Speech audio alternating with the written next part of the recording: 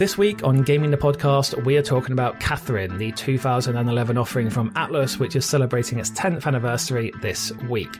Now, the creators of Catherine describe it as an unconventional romantic horror.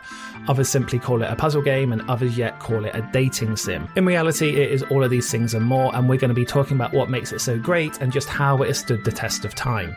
I am John Robertson, and I will be joined by Stace Harmon. Together we are Indie by Design, and we create books that celebrate the history, culture and art of video games, and we also work as design and narrative and product consultants across a wide range of games and with a wide range of studios.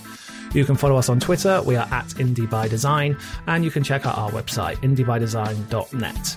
So that's the blurb out of the way, and let's get on with Catherine. Catherine is 10 years old this week, and something that has struck me recently when thinking about it is that for a game that is titled Catherine, it's not really about anybody called Catherine at all. It's about something, I think, much bigger than that, lots of different themes that are much bigger than that, and I'm interested, as somebody that's completed it several times over the years since its 2011 debut, have you taken different things from it each time you've played it, and kind of what's been your read on the notion of the kind of the central themes, and have they changed in importance for you over the many times that you've played it? Well, I first played it 10 years ago when I was obviously 10 years younger, so I'm not sure what my take on it was then. I think if anything, I remember just being absolutely just in love with the game, that it was just so ballsy, that it was about like sex and relationships and cheating, and there's these really like, you know, alluring girls in it, and the game's not afraid to just sort of like dive into that head first and just like be about that, which on the surface of it is, at least. And I think that's quite unusual for a serious game, I suppose, like I hate to say proper game, but you know, I'm talking about games that are not just sex fests for, you know.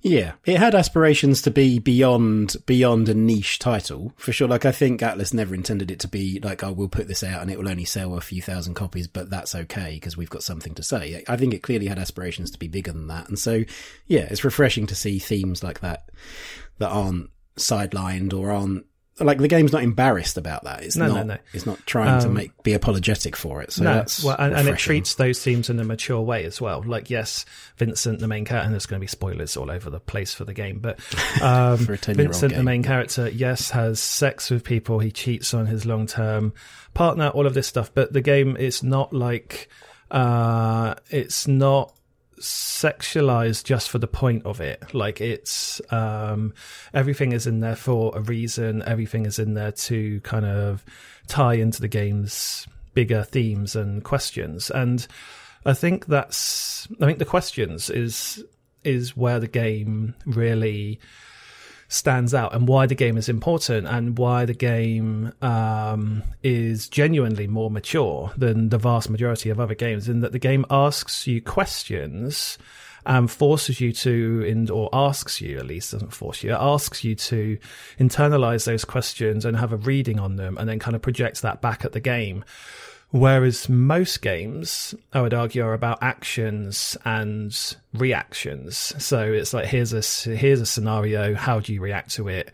How do you perform actions in this game? Whether it's Street Fighter beating someone up, or Call of Duty shooting someone, or FIFA scoring a goal, or whatever.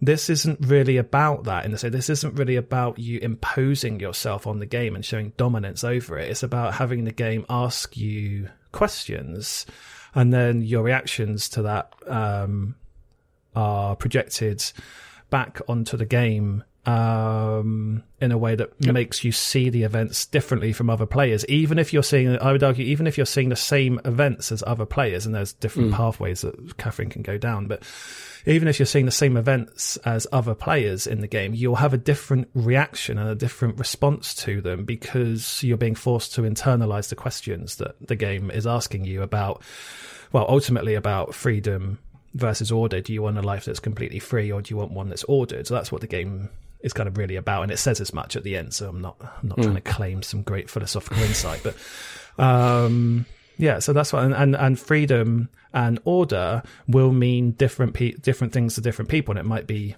positive for some people, negative for other people. Like Order in this case is Catherine with a K, Catherine McBride, represented by her marriage and having a child, and that's order. That's an ordered life moving forward in the games, in the games terminology. Whereas freedom is represented by Catherine with a C. You know, the sexual object, I guess. The literal succubus, a demon who exists purely for titillation and temptation. I mean, there's no, that's not a reading into it. That is literally what she is. So that's spoiler. So and I don't think there are that many games like that, really. That many games that ask you. I think there are other games, like Shadow of the Colossus immediately comes to mind. That's also a game about actions, but it's also a game about questions.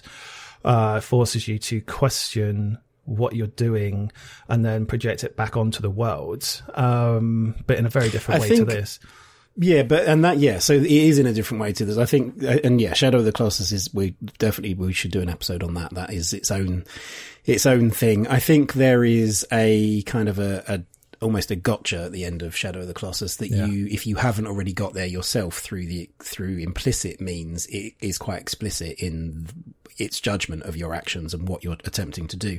Catherine, though, I think it is also ripe, because of the way that it's written and performed, I think it's also ripe for roleplay that you don't have to internalise those questions at all. You can internalise them insofar as, I think Vincent would do this, or I think Vincent should do this, or by proxy, I'm going to live out this exciting life and have Vincent do X, Y, and Z. But and whilst I would agree, I mean, I absolutely internalised those questions and imprinted myself on the game in the way that I answered them. You don't have to, and I don't think it, and in some cases it doesn't matter what you do because you're going to go down a certain path regardless. It's just whether you do that kind of willingly or begrudgingly, except for the point where you have the questions at the end of the nightmare stages where you're sat in a confessional booth. You know, it's very pointed and on the nose. You're sat in a confessional booth and you are asked a very pointed question. And there you are forced to choose. There is no but I meant this or I meant that. It's you have to choose one or the other. And that is another instance of kind of the freedom and order, that you have no freedom in that question. You can't say, oh, I'm not sure. Get back to me on that, or I'll have a think about it. You have to say I think almost unequivocally, two diametrically opposed answers. You have to say either, yes, I agree with this, or no, I don't, or, one of the early ones is, does life begin or end with marriage? Yeah. And there is no well, wait a minute, it's neither. That's crazy. What's that? Why are we talking about marriage when there are other things to talk about? That's the question, and you have to answer it. And if you don't, you will sit there in that confessional booth forever, which is its own sort of pointed examination of indecision and youth, which I think is interesting in itself. I absolutely internalised those questions, I think, like you did, but I like that it's well done. Vincent isn't a blank slate. He's not a cipher who just exists for you to pour yourself into. He is his own person, and the fact that you can then roleplay, I think, is interesting and refreshing, and takes some of the pressure off, because you're allowed to, if you like. The game gives you implicit permission to roleplay however you want based on your reading of Vincent and what you think's best for him.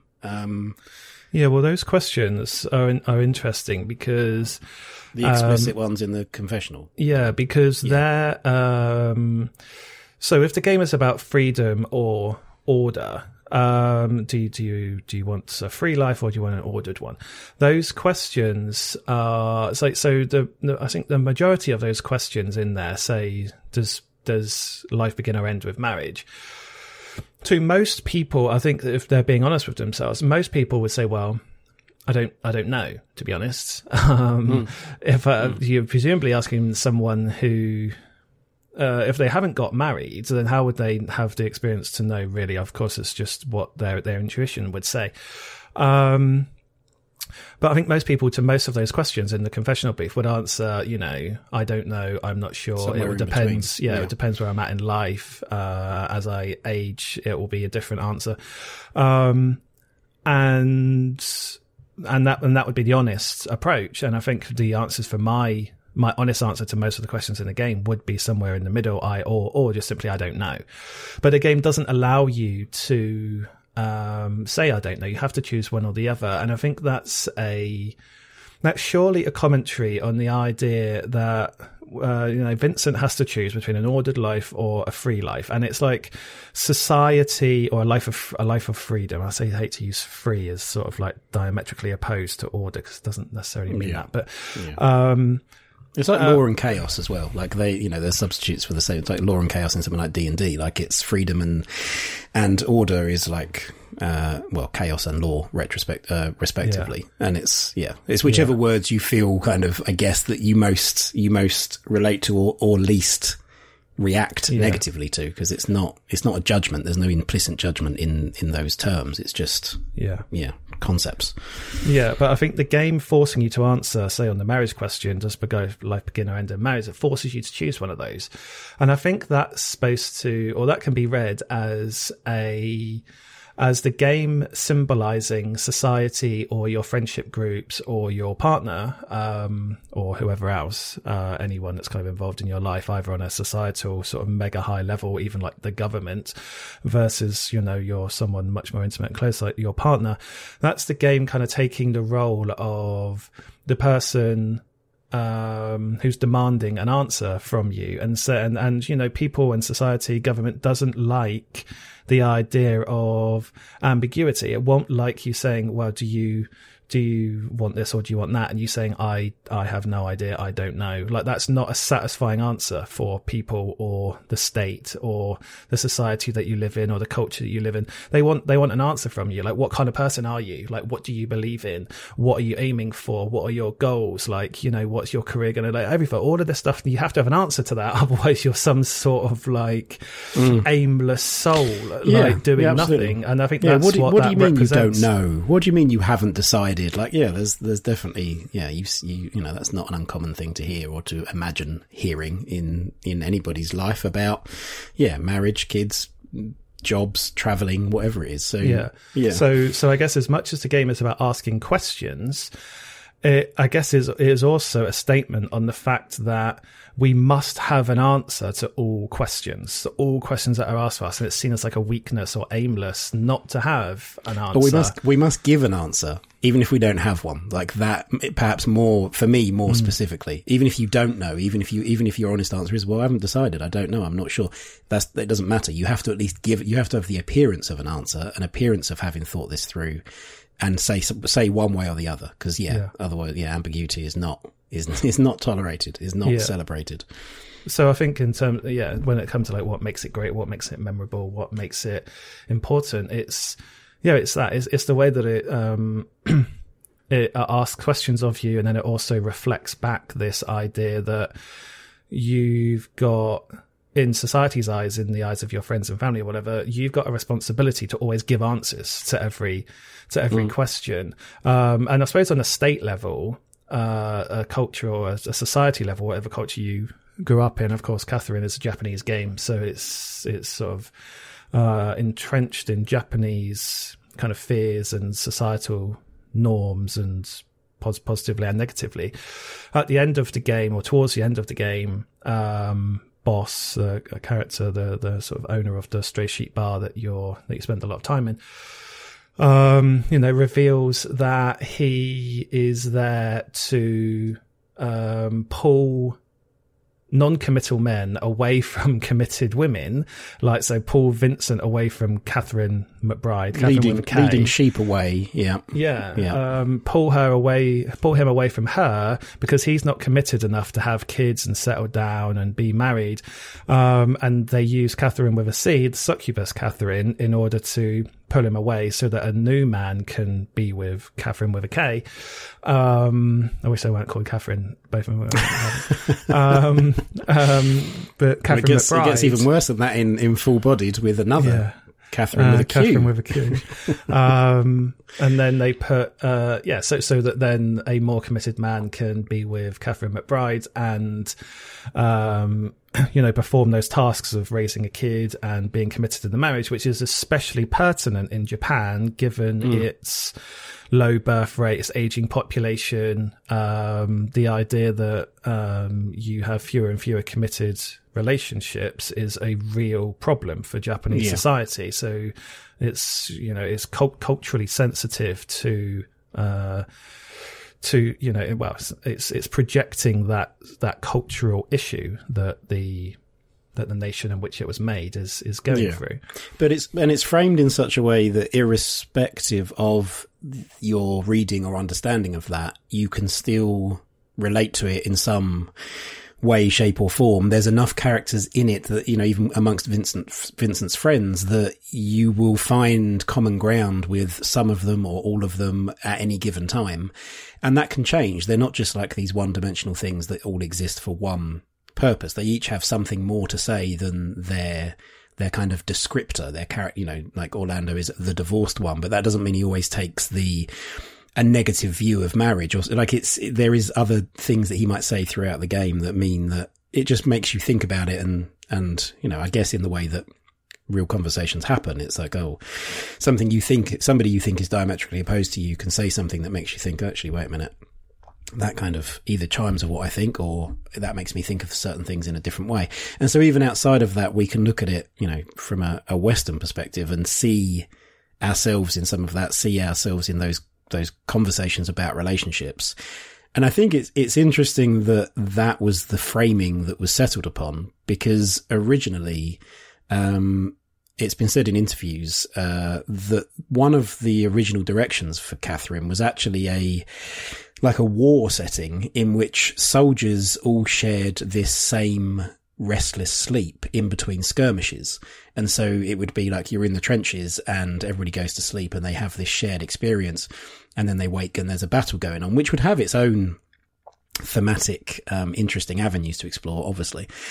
And the notion of conflict is still very much at the fore of that. But it's interesting that it was framed in this much more, I guess, relatable for most of us and down to earth setting of like, well, there's some friends, there's a bar, there's some pizza, like, you know, have at it. It's much easier to jump into. And I like that about it, because, you know, games can take you to a lot of places and do take you to a lot of places, other planets, and you can be other species and this, that and the other, but you can also occasionally just hang out in a bar with your friends. And there's not a lot of games that I think allow you to do that. It's interesting. I didn't know about that war setting, but I'm glad that they went with the bar. The bar in Vincent's apartment are basically the only settings, the only locations in the whole game, and the nightmares, of course.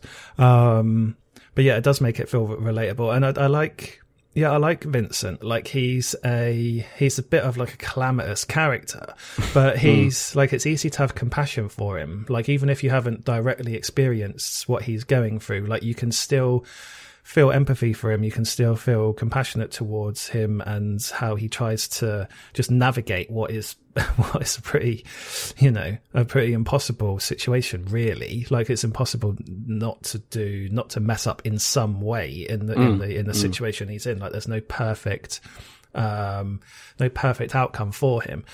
His friends as well. I was just thinking, like, because of the three friends at the table, so it's Toby, Johnny and Orlando, two of them, Johnny and Orlando, also eventually appear in Vincent's nightmares as sheep.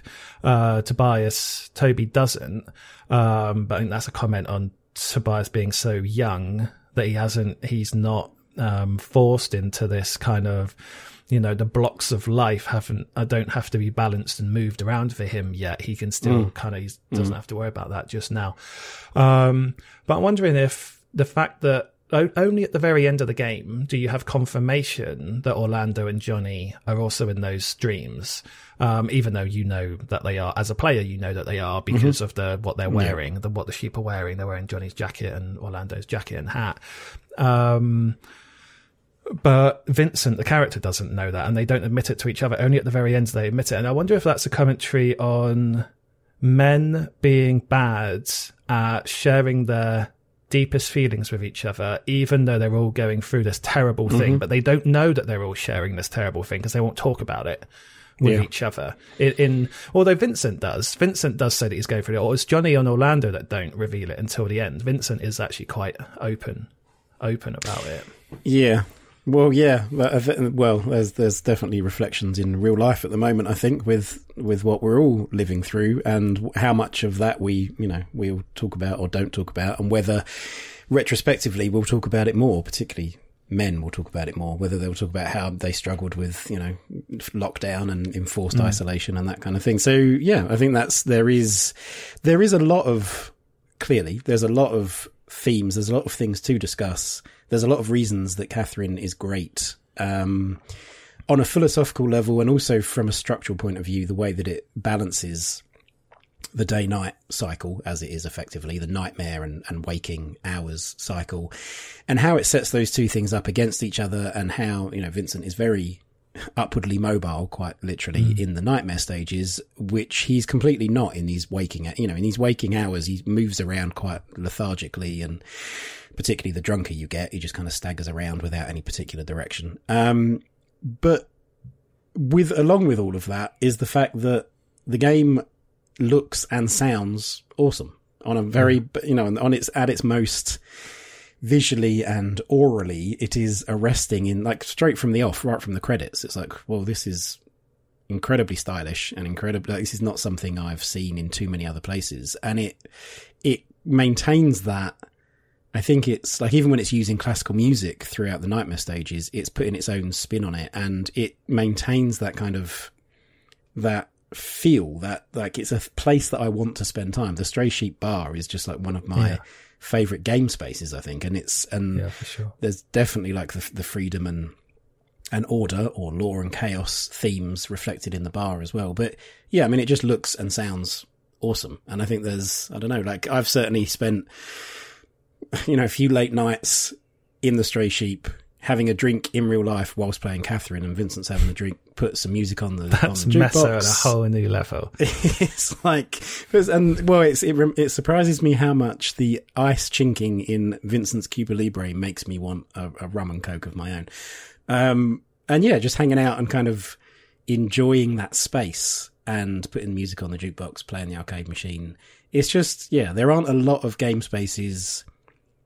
There's a hub areas, I guess, but there aren't a lot of game spaces that are an actual part of the game where, you're also meant to be doing other stuff, getting involved in other people's lives if you want to. Yeah, it's super welcoming. That accomplished. Yeah.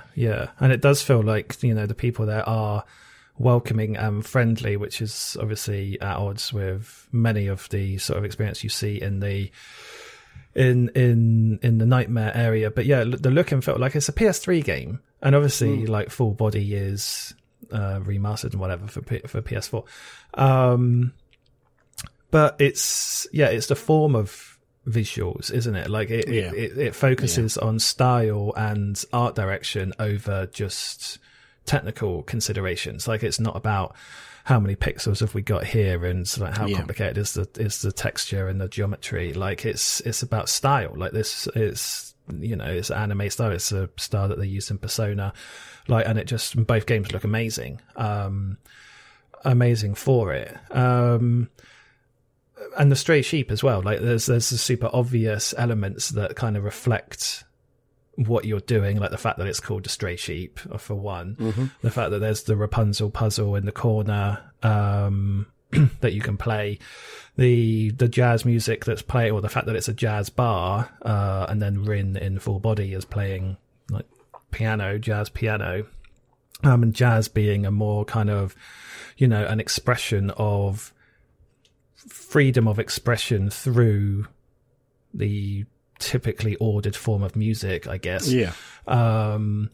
So that's the choice of jazz there is not an accident. Like that's a well timed, a well considered addition, like a sort of window dressing aesthetic consideration, just sort of layered over the top, that just works, and it just highlights that the level of detail in the game. Like there's no accidents here. Like everything is in there, and I think that's one of the reasons why it kind of benefits from repeat playthroughs as well, because whilst you know what's coming, and there is a strong element of repetition in both the puzzles and the Stray Sheep stuff, there's just so rich with just those finer details. Those finer details are there to be like pulled on and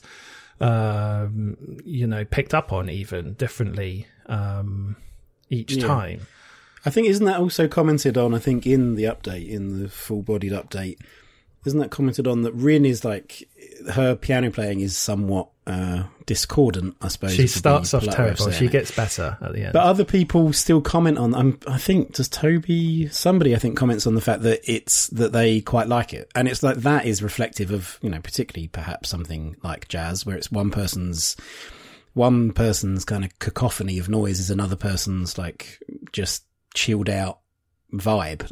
And that is a nice, balancing reflection as well in that it's not about what is good and bad or what is better than or worse than. It's just like, what choices are you making and how are you navigating them? And ultimately, are you happy? Are you doing the things that are making you happy? And yeah, the fact that, you can go and play the Rapunzel arcade machine and impose that order. That's a very ordered, self-contained element of the game. But even that then feeds back into, you get better at Rapunzel as you get better at the nightmare stages, and vice versa, because you it's not necessarily about learning new tricks, but you start viewing the puzzles in a certain way, and you kind of get, it's like that thing of once you get your head around it, or once you see it, it becomes easier. Because I think it's fair to say Catherine is considered to be the puzzles are considered to be quite difficult, right? Like, it's considered to be quite a difficult game. I find them quite hard. Yeah. And it's that thing, I think, of, and also like exposure and familiarity. The more time you spend with it, the better you get at it. And if you go away for a long time and come back, you completely forget some of the techniques and how it is that you're meant to ascend. There's definitely those balancing notes on each end. So you played it most recently. Well, very recently, right? You replayed it a few days over ago. The weekend. So when you've been back to, do you find yourself focusing? Are you focusing on different things? Are you focusing on like the experiential of just being, just hanging out, just like enjoying the daytime stuff or the bar stuff at least, or are you more focused on like the challenge of the puzzles? Like, what's been the thing that's been appealing to you most? Yeah, I've been focusing more on the outside of the puzzle stuff. So this time around, given that this is, I think, the third time I've played it all the way through, I just put the puzzles on easy and just tore through them. And you can actually just press L1, I think, and Vincent will just go up for you. So you don't even have to do it. You just watch him. But yeah, which I don't think existed in the original, right? Like, that's a new addition. I think that's a new addition to the full-bodied version, that you can just have him effectively autocomplete, which I think is as a result of feedback and like just understanding how people play the game. And some people aren't interested in the puzzle bit; they just want the story bit. So that's, that notion of like responding to how people play and then reflecting that in as an option in an updated version of the game, I think is, that shows attention to detail. It's not just like, oh, let's rehash this thing that was popular 10 years ago. That's a real value added element. Yeah. But I think the thing that just always strikes me is like the gamey bit of the game, the puzzles, and the more kind of the thematic side of the game, like the bar and the cutscenes. They tie into each other so well. So like, there's the obvious stuff of, in the puzzles, he's forever climbing upwards in life, like sort of again, society and expectation is that you'll climb upwards, you'll move up the career ladder, you'll move forwards in your life, you'll do these things like, up and forwards are always kind of like the labels put on things that you should be doing. And he's trying to work that out. He's going up through the blocks, he's moving up the steps of life, he's trying to balance the blocks as he goes. It's confusing. Trial and error is a thing that the game was called out on a lot when it first came out, and the puzzles being too much about trial and error.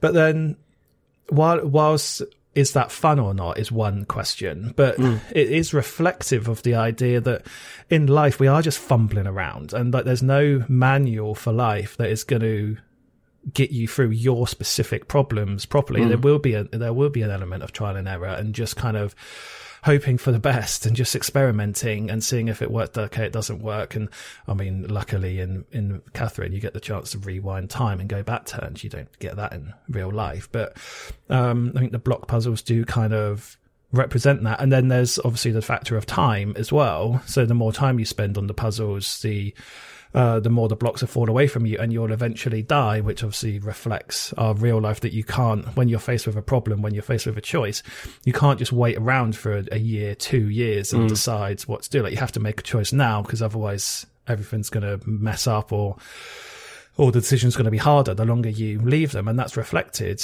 in those puzzles. I also read that, so the game got some criticism for there being a dissonance between how Vincent acts at the bar and how he acts in his nightmares. So at the bar, he's very kind of sheepish and unsure and fearful, whereas in the nightmares he's very reassuring to the other people. He's cocky, even, like he like taunts the creatures chasing him and whatever, and he's very self-confident.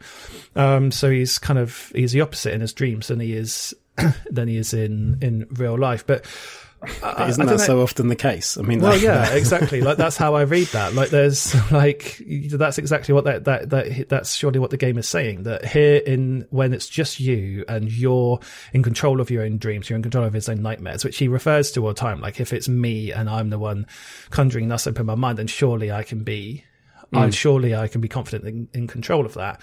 Versus when.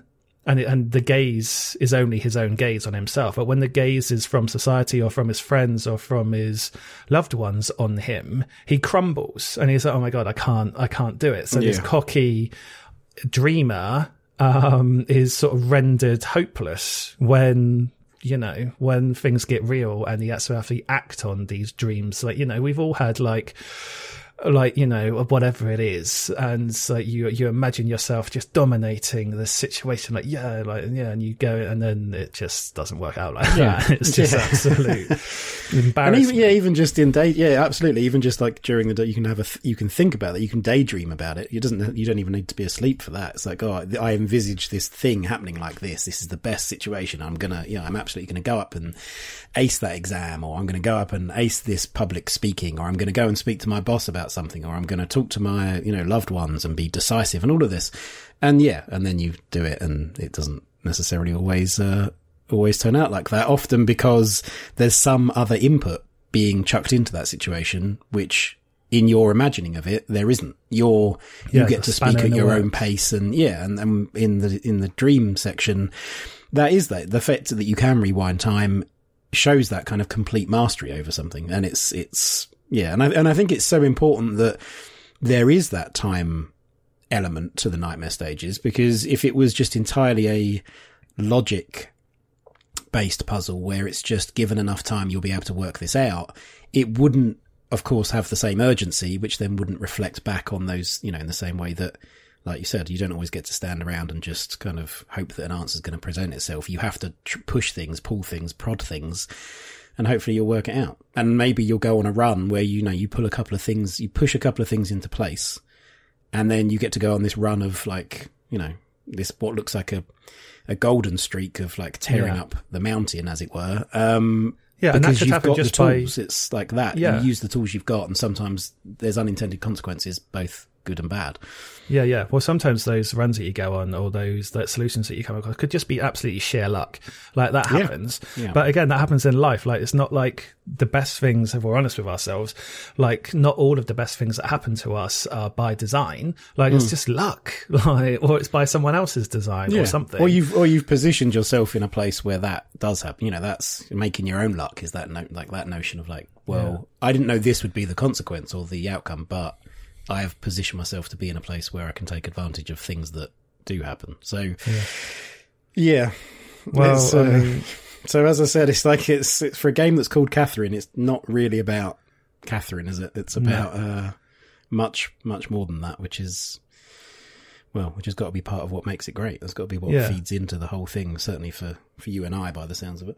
Yeah, well, and I think that's its enduring strength as well, I guess, just as a final thought. That's its enduring strength. The fact that because it's about questions, those questions can change as the player changes. So the questions, how you answer those questions, how you perceive and kind of consume those questions might be different 10 years ago to they are today, and they might be different in 10 years from now. So, I mean, for that reason alone, it's a game that's worth, no, not regular, maybe not every year, but like, you know, every now and again going back to and just kind of, yeah, just having those questions thrown at you again. And I don't think there's many games like that, really. No. Well, thanks, Jerry Springer, for that final thought there. So, what did you think of Catherine? Do you have opinions that are different to ours? Come and let us know. We are at Indie by Design on Twitter, and we are also at Indie by Design on all other social media platforms. Via our Twitter, you'll also find a link to our Discord, which we'd love you to join so we can talk about Catherine and any other game in real time. Also, don't forget to check out our website, indiebydesign.net, where you'll find links to the books on video games that we've written. We're currently running pre-orders on 20 Double Fine Years, which is our big book of all things Double Fine, from Psychonauts 1 and 2 to Brutal Legend and Broken Age, to Grim Fandango, Day of the Tentacle and Full Throttle Remastered. Again, that's indiebydesign.net. Otherwise, thanks for hanging out with us, and we'll see you again next week.